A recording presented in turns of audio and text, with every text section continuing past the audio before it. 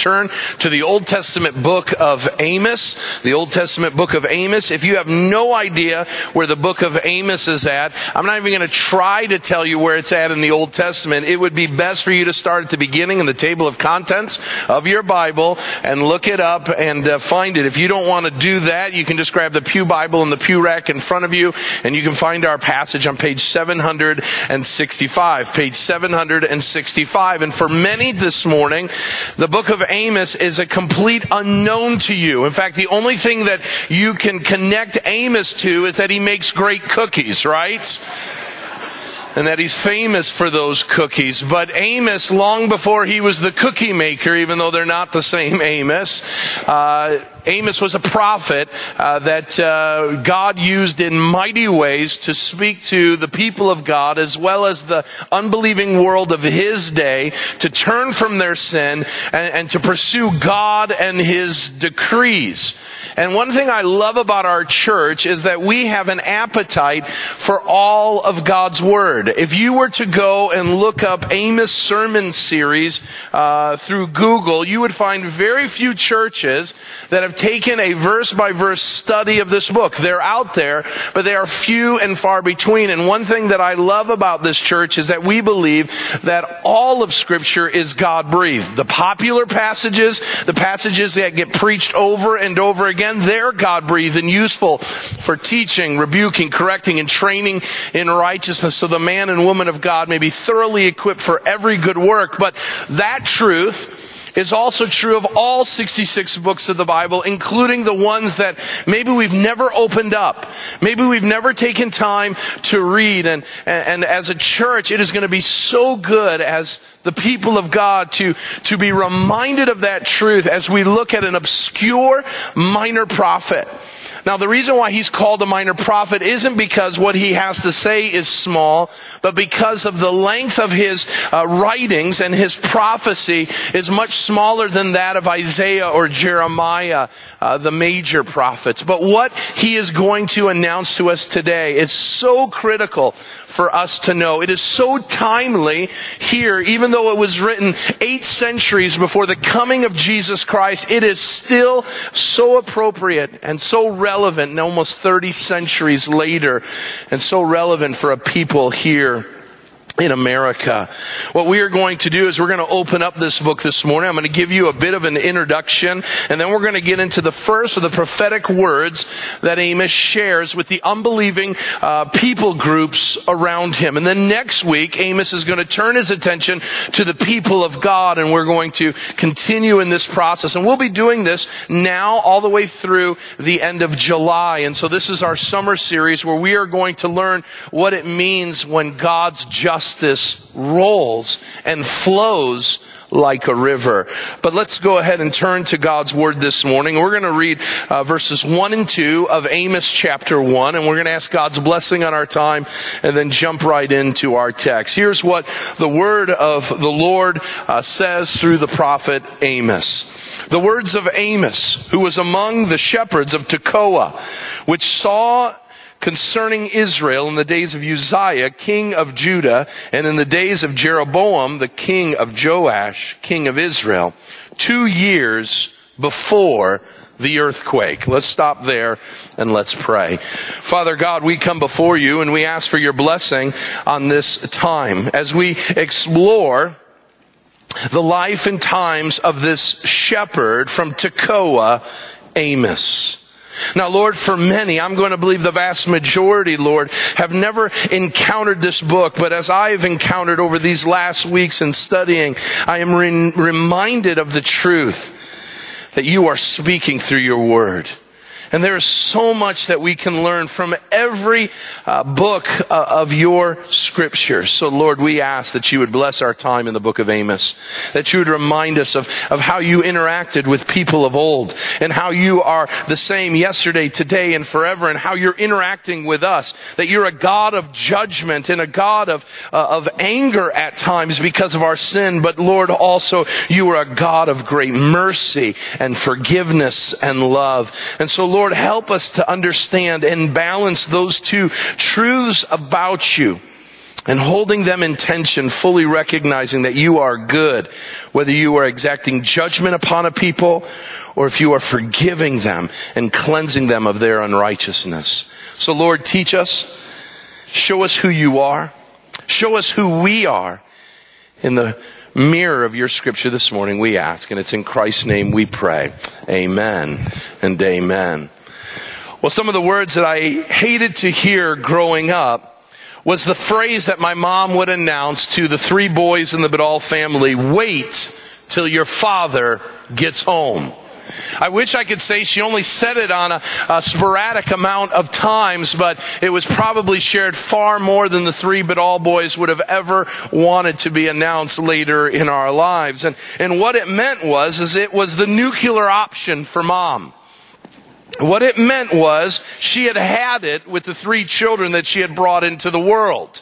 It wasn't a threat, but it was a promise that a time unknown to us, Dad was going to come home, and before we would be able to state our case, Dad would find out that while he was working hard at work, while he was seeking to take care of his family, his renegade rebel boys were causing the love of his life great consternation and frustration.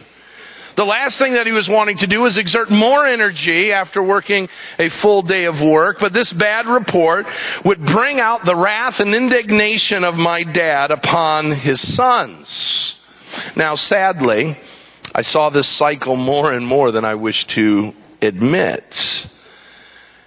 And yet it took me into adulthood to see that my mom's words weren't words of anger and judgment, but opportunity. You see, as I hear those words uttered by my wife to my children, there's an opportunity to be had. Wait till your father gets home is one of those last opportunities to say, change your ways. Cease and desist. Stop so that in my response to your dad when he gets home, maybe the morning started out really, really bad. And I was ready to call you and tell you you've got some work to do when you get home. But things changed around noon. A new tune was being played. A new attitude had been found. What started out as a bad day of sin and disobedience has turned into a great afternoon of obedience and willingness to abide by the rules of the house.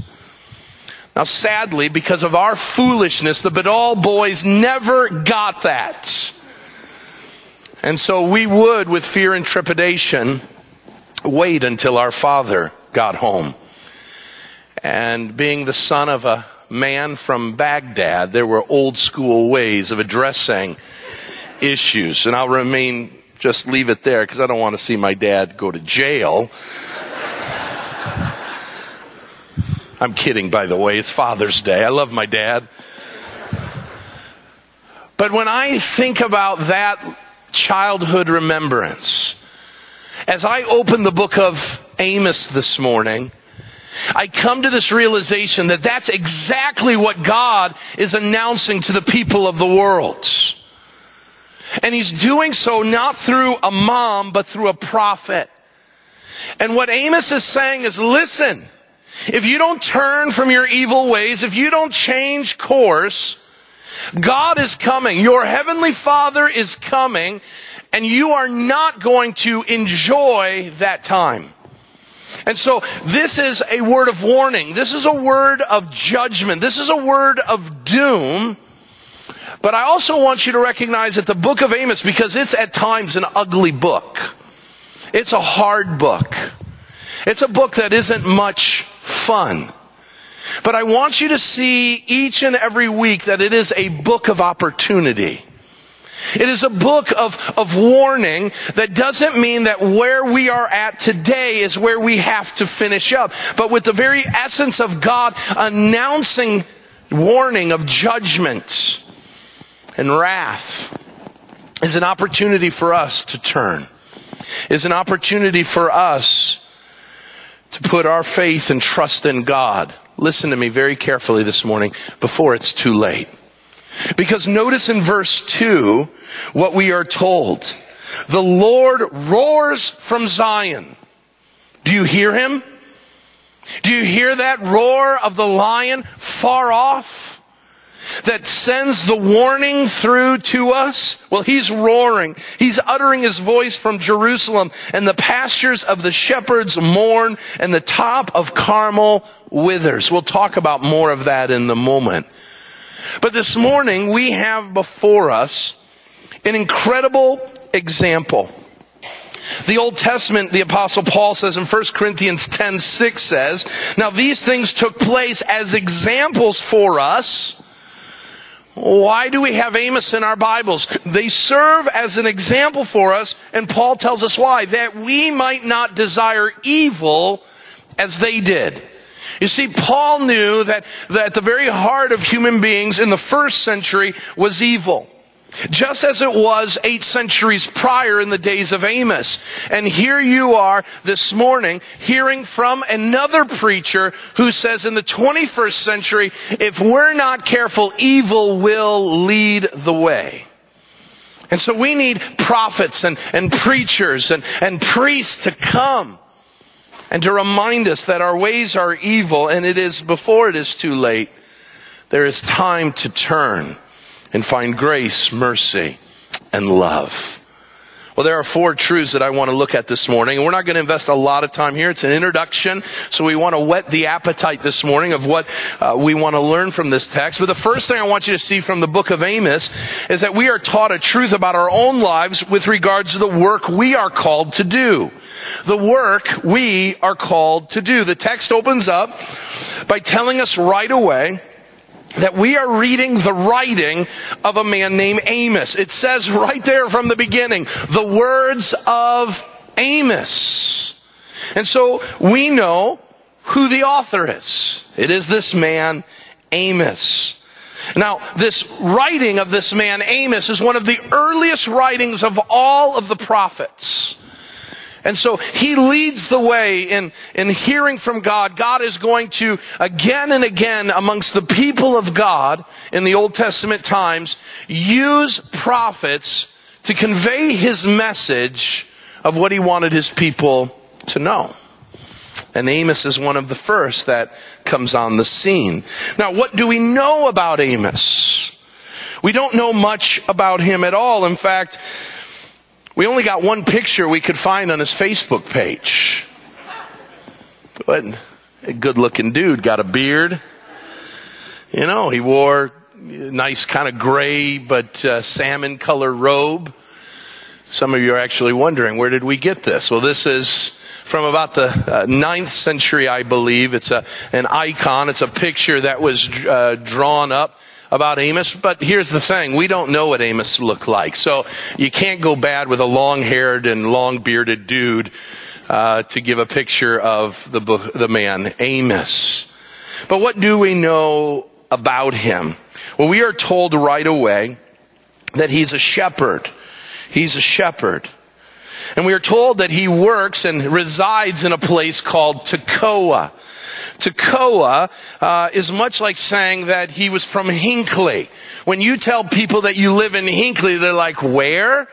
And then you say, well, it's not far from Sugar Grove. And they're like, where?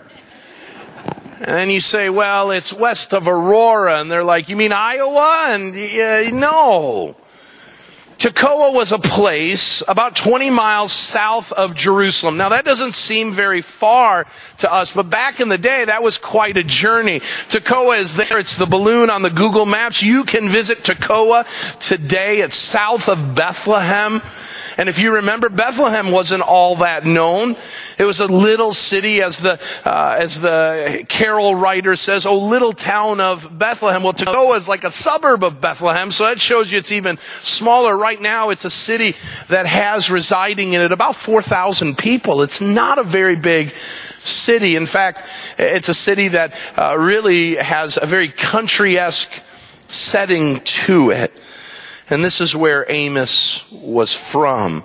Now we're told he's a shepherd. That's not a regal position in any way. It was a dirty, lonely job. We know that to be true because during the writing of the Jewish Talmud and Midrash that was written to speak of the traditions and times and ways of culture in Jewish history, it was said of shepherds that they were not to be brought into the courtroom because their word wasn't good enough to be a witness in any courtroom proceedings.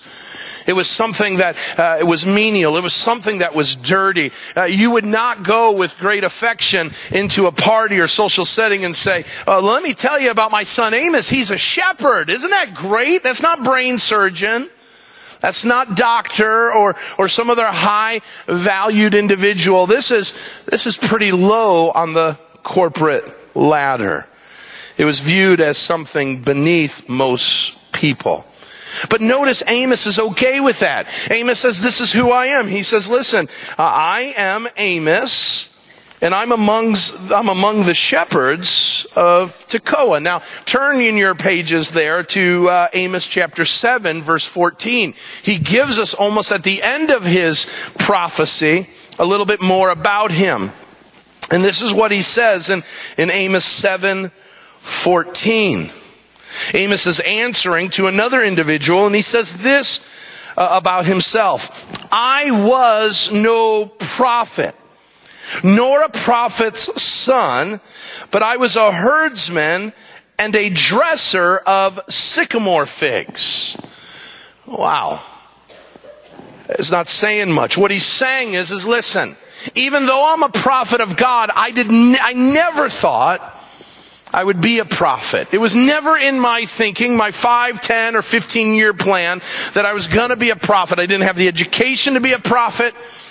I didn't have the background of being a prophet. My dad wasn't a prophet that I could learn the prophetic ways through him. He says, all I am is a herdsman. And when the herd doesn't need me as their shepherd, I go and I prune sycamore trees. This guy doesn't have a whole lot going for him with regards to a earthly resume.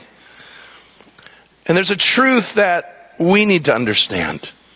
And that is that it is God who is on the lookout for modern day Amoses. For some of us this morning, you are thinking, well, what could I do for God? I'm a garbage man. I'm a factory worker. I'm this. I'm that. Nobody knows who I am. I do a menial work. It's an important work, yes, and it has value to it, yes, but let's be honest, if God is going to change a culture, if God's going to change the world, surely He won't use a person like me. But I want you to notice that Amos, a man who lacked what seemingly was everything from an earthly perspective on the person that God would want to use. He had amazing abilities that were unseen through earthly eyes. First of all, as we read his prophecy, he has an uncanny ability to write in a poetic way. His writing is beautiful. It's beautiful. You sit there and go, how could an uneducated shepherd write in such a way? He seemingly has musical ability, because we'll learn in the text as we continue to move forward that there are times where literally it seems like he's writing songs in the process. You see, what we need to understand and know is, though the world may think that we're not all that important, God has gifted you and I as His workmanship, as His special creation. There is none like you in all of the world. And He has gifted you to use your gifts not only to serve others around, but to serve Him. And sometimes those gifts are unseen by a watching world. And God begins to bring out those gifts in a way that we would have never seen coming. And that's what He does with Amos. But notice, I want you to know, before Amos gets a big head with regards to it, if you're still in Amos 7 verse 14, it goes on. And he says, this is what I am. I'm no prophet. I'm no prophet's son, but I'm a herdsman, a dresser of sycamore figs. But here is the important thing. I always say this, always look for the but in Scripture. That is the B-U-T of Scripture. Because when there is that B-U-T, God is about to do something awesome. One of my favorite B-U-Ts is that we are children of wrath, but in Ephesians chapter 2, but because of God's great love and mercy, He saved us. What a change. Something radical has happened. And in Amos 7:14, we have a but. He says, listen, I'm nothing of value, nothing of importance. Verse 15, but the Lord took me from following the flock. And the Lord said to me, go, prophesy to my people Israel. Now therefore hear the word of the Lord.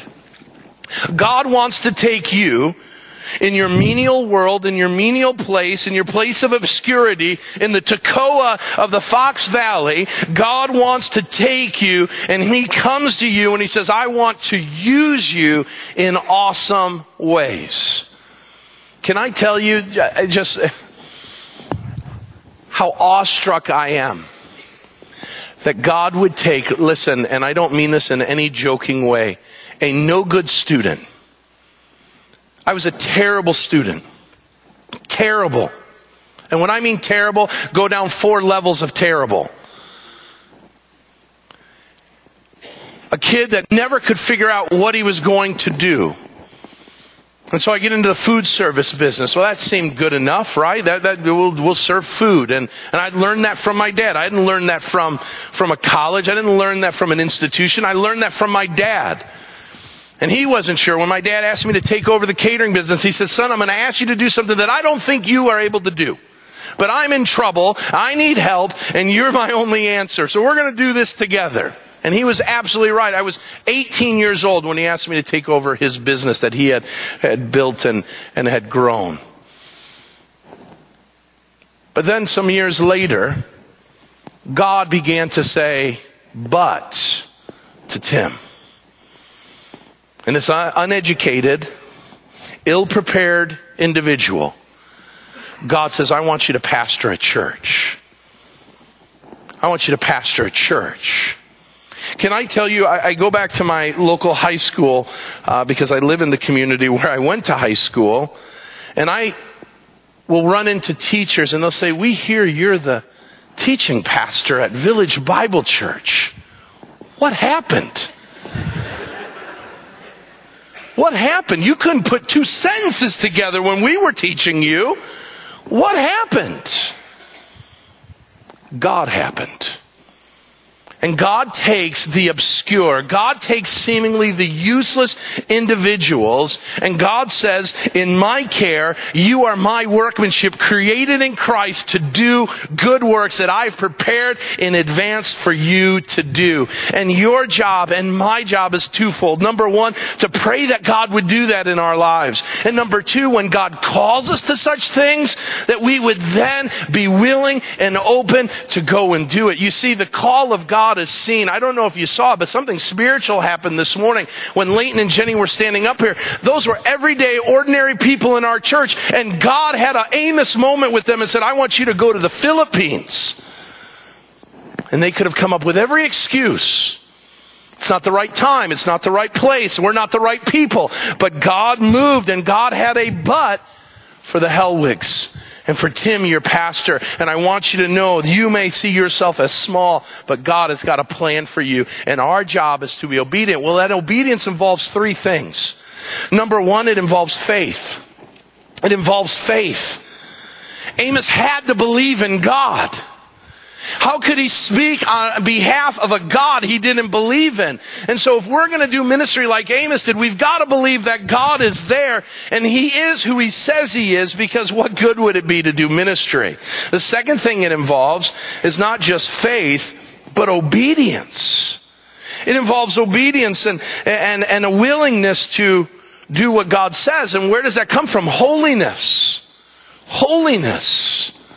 How could Amos speak on behalf of God if he himself was living in sin, the same sin that he was going to call out? And so when we're called by God, we're saying goodbye to things that we no longer would do because we say, well, wait a minute, I can't serve God and live like the people I'm called to minister to, because that would be hypocrisy. Third, it's faith, it's holiness, it's courage. Amos is going to preach a message that is altogether unpopular to the people around him. It means that they may get angry. They may hurt him. That's what they would do to many of the prophets. Jesus, in fact, said, you kill the prophets. So Amos had to have courage that the things that he held on to tightly, he needed to let go and say, God, as you will, as you want to use me, I'm willing to go, and I'm going to have the courage to do the things that you need me to do. And so he did it. He did it. And we are called to do the same thing. But notice back in verse 1, what it involves is faith and holiness and courage. And where does that come from? It comes from a personal walk and experience with God. This shepherd of Tekoa saw something concerning Israel that came from God. And what it means is he was in tune with God in such a way that God began to reveal his plans and his purposes because he was walking closely with him. Are you aware of the plans and purposes of God, not only for yourself, but for the world? And if you're not, and you sit there and say, why not? It is probably because you're not walking in close fellowship with God, seeking to grow your faith and your holiness and courage to do such things. Notice the final thing that we see about the job that we have. It comes in the name Amos. And I don't want to belabor this because I don't think this is what God intended, but I see a very cool coincidence that takes place. It'd be very similar to saying, my parents named me Timothy, and Timothy was a pastor in the Bible. And so little did mom and dad know that they were naming me what I would become. Well, they didn't know that. In fact, the reason why I was named Timothy was because I came from a mixed race mom and dad. And that's what Timothy was. He was a young man who was born into a relationship with a Greek father and a Jewish mother. And my dad being from Iraq and my mom being from the United States, they made the decision. They had no idea that I would one day become a pastor. But there's a connection there. The Timothy of the Bible was a pastor, and the Timothy who is your pastor is a pastor. But what about Amos? The name Amos literally means burden bearer. Burden bearer. And he was going to carry a burden. And the burden was twofold. He had a burden for the glory of God, and he had a burden with regards to the sin of the world. And I want you to know this morning, we need to be Amoses in the world, where we carry the burden that we live always, coram Deo, before the face of God, is what that means from the Latin. Before the face of God always. That should be a burden of ours. We carry that around. How I talk in the presence of God. How I act in the presence of God. How I respond to people in the good, the bad, and ugly of life, I do so in the presence of God. That is a burden I carry. But also the sins of the world around me. Are you burdened by what you see in our world today? Are you burdened to the core when you see of heartbreaking situations and sin running seemingly rampant in our world today? Are you a burden bearer? Amos went and shared with the world around him because he bore the burden of the glory of God and the sinfulness of man. And he sought to see how he, through the power of God, could change it. That's the work we're called to do. We're going to move much quicker through the next three. The next thing we see is the world we live in. The world we live in. As we look at the life and times of Amos, we are able to sit there and say, wait a minute, not much has changed since the 8th century. Now we are told right away in verse 2 that all of this transpires in the days of Israel, in the days of Uzziah, king of Judah, and Jeroboam, the son of Joash, king of Israel. Now this is after the three great monarchies of Israel under the combined kingdom of Saul, David, and Solomon. A civil war breaks out, and the 10 tribes of the north become the nation of Israel, and the 2 tribes of the south become the nation of Judah. And so you've got this split, kind of very similar to the Union and the Confederacy, where at one point in our American history, we had 2 reigning presidents, if you will, that being Abraham Lincoln and that being Jefferson Davis. And they were split, their own currency, their own military. So if you ever want to understand how the split of the kingdoms work, you look to us in America during the 1860s and you'll see 2 separate nations sharing a similar land. Well, we're told of 2 kings that reside, Uzziah and Jeroboam. Now what we are told about them and during this time is that, like Dickens says, it was the best of times and it was the worst of times. Let's deal with the best for a moment. First of all, it was the best of times because the nation of Israel and Judah, those 2 areas, experienced the greatest territorial expansion that had ever been seen in Israel's history. More than David or Solomon, the nation was bigger than it had ever been before. And there's a couple reasons why. Number 1, political stability. Political stability. Both of these kings, Jeroboam and Uzziah, had very long tenures as kings. In fact, they both ruled for about 40 years. And with that came great consistency and calm within the country. You knew who your leader was. There was no instability. There was no pendulum swinging from one king to another. There was political stability. Second, there was agricultural productivity. During this time, historians tell us that Israel and Judah experienced great harvests. And with each great harvest allowed people to feel more and more at ease and comfortable that happy days are here again. The ability to eat and drink and be merry because there was no concern of famine. There was no concern of drought or pestilence. Life was good.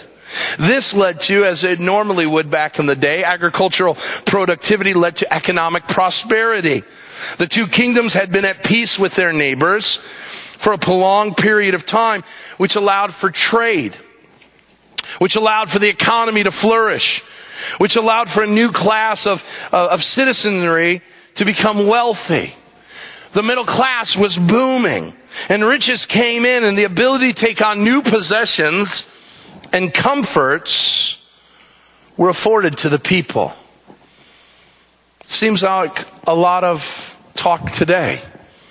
We live in a country, for the most part, where we have political stability. That is, we don't have coups taking place. We're not living in Venezuela or other places.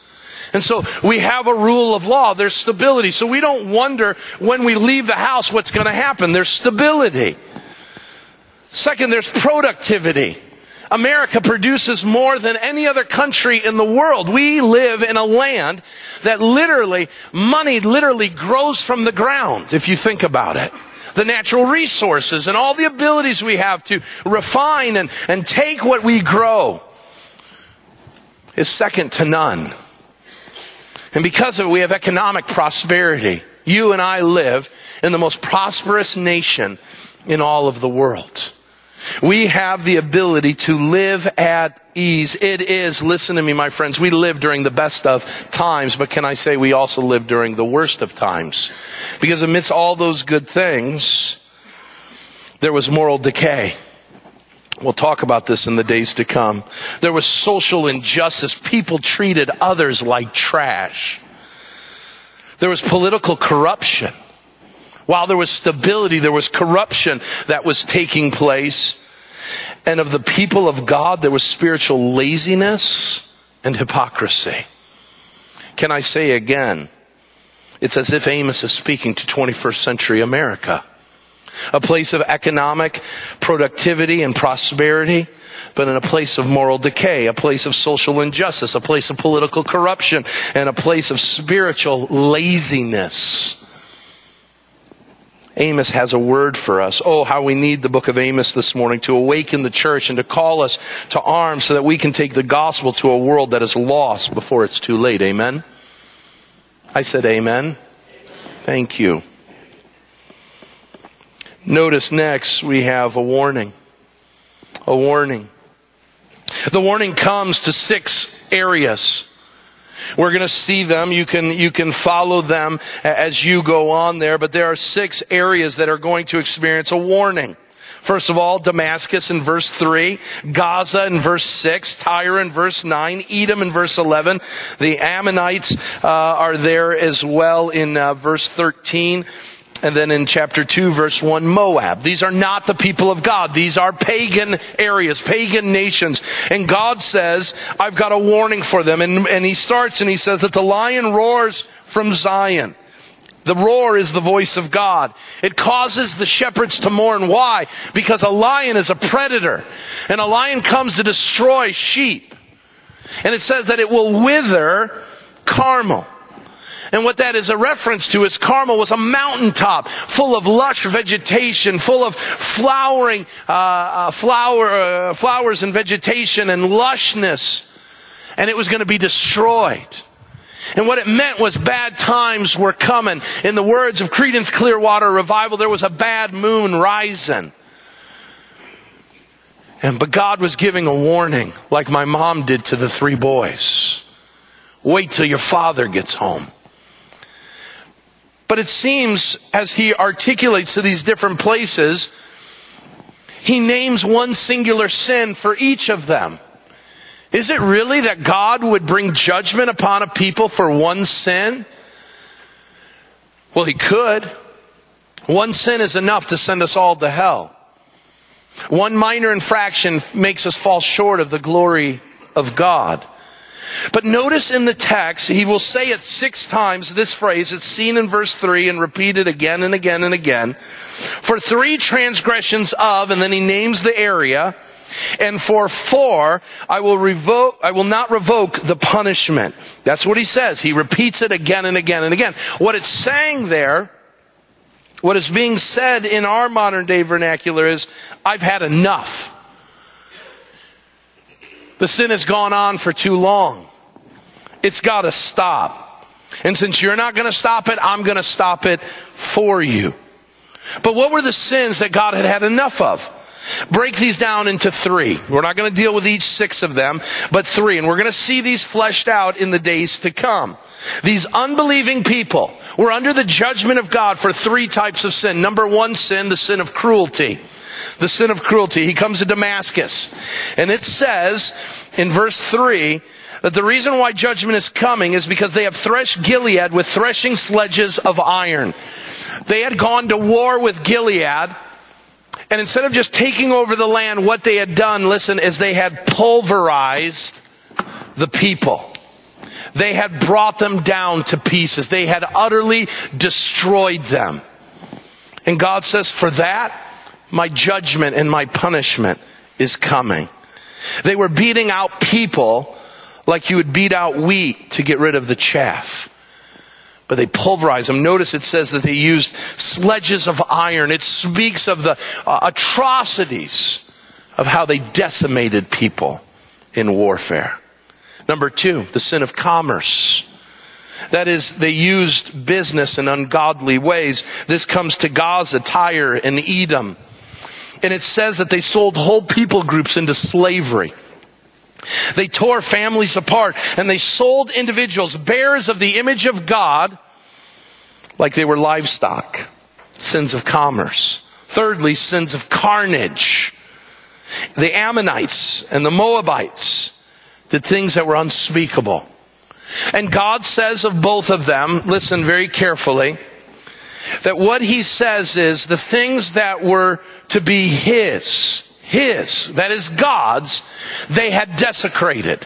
And he says in there, in very graphic terms, you went after the unborn, and you went after the dead. You desecrated the dead. The unborn are under my watch. The dead, they're under my watch. And you have come and you've desecrated both of those sanctuaries, the death of the dead, the sanctuary of the dead, and the sanctuary of the unborn. And you have reviled against me to go after that. 3 sins that would cause the Lord to burn in his anger. Can I say that those 3 sins are alive and well in our world today? The sin of cruelty. In the last 100 years, we have demolished whole cities and countries in the name of war. We've called it, and listen, it's crazy. You know what we call this type of warfare? Shock and awe. Are you kidding me? Shock and awe. No, cruelty of epic proportion. Trafficking of people is more alive and well today than ever before. We treat people like trash and carnage, what we do to the unborn. God help us. Our governor laughs and smiles as he writes the death sentence for millions of unborn.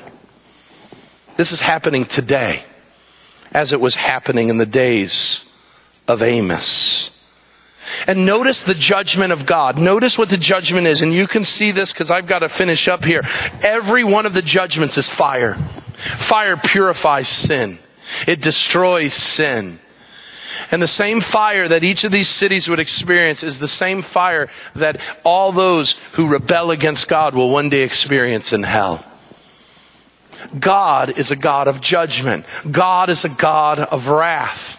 And we need to take that seriously, that we live in a world where people are going about their lives under the wrath and indignation of God. And God is announcing, the lion is roaring to the people of the world. Judgment is coming. Turn from your wicked ways, or there will be fire in your future.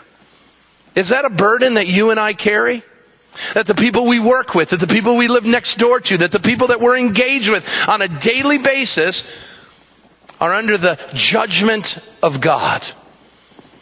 And we hear the lion roaring. We know that at a time unknown to us that God will come and Jesus will ride on his horse that is called faithful and true, and he will destroy the enemies of God. We know that to be true. But we go about our day as if peace is at hand. We need to be like Amos, burden bearers of that truth, because God is coming and God will not be mocked. Men will reap what they sow. So finally, there's a way that we should go. God isn't speaking to us in this text. I don't want to draw too many applications here because this was written to a special group of people at a specific time, and it's written to unbelievers. God says, because of your sin, I am going to judge you. I'm going to punish you. Well, that is not true for us. For now there's no condemnation for those who are in Christ Jesus, the book of Romans tells us. So what truth do we have?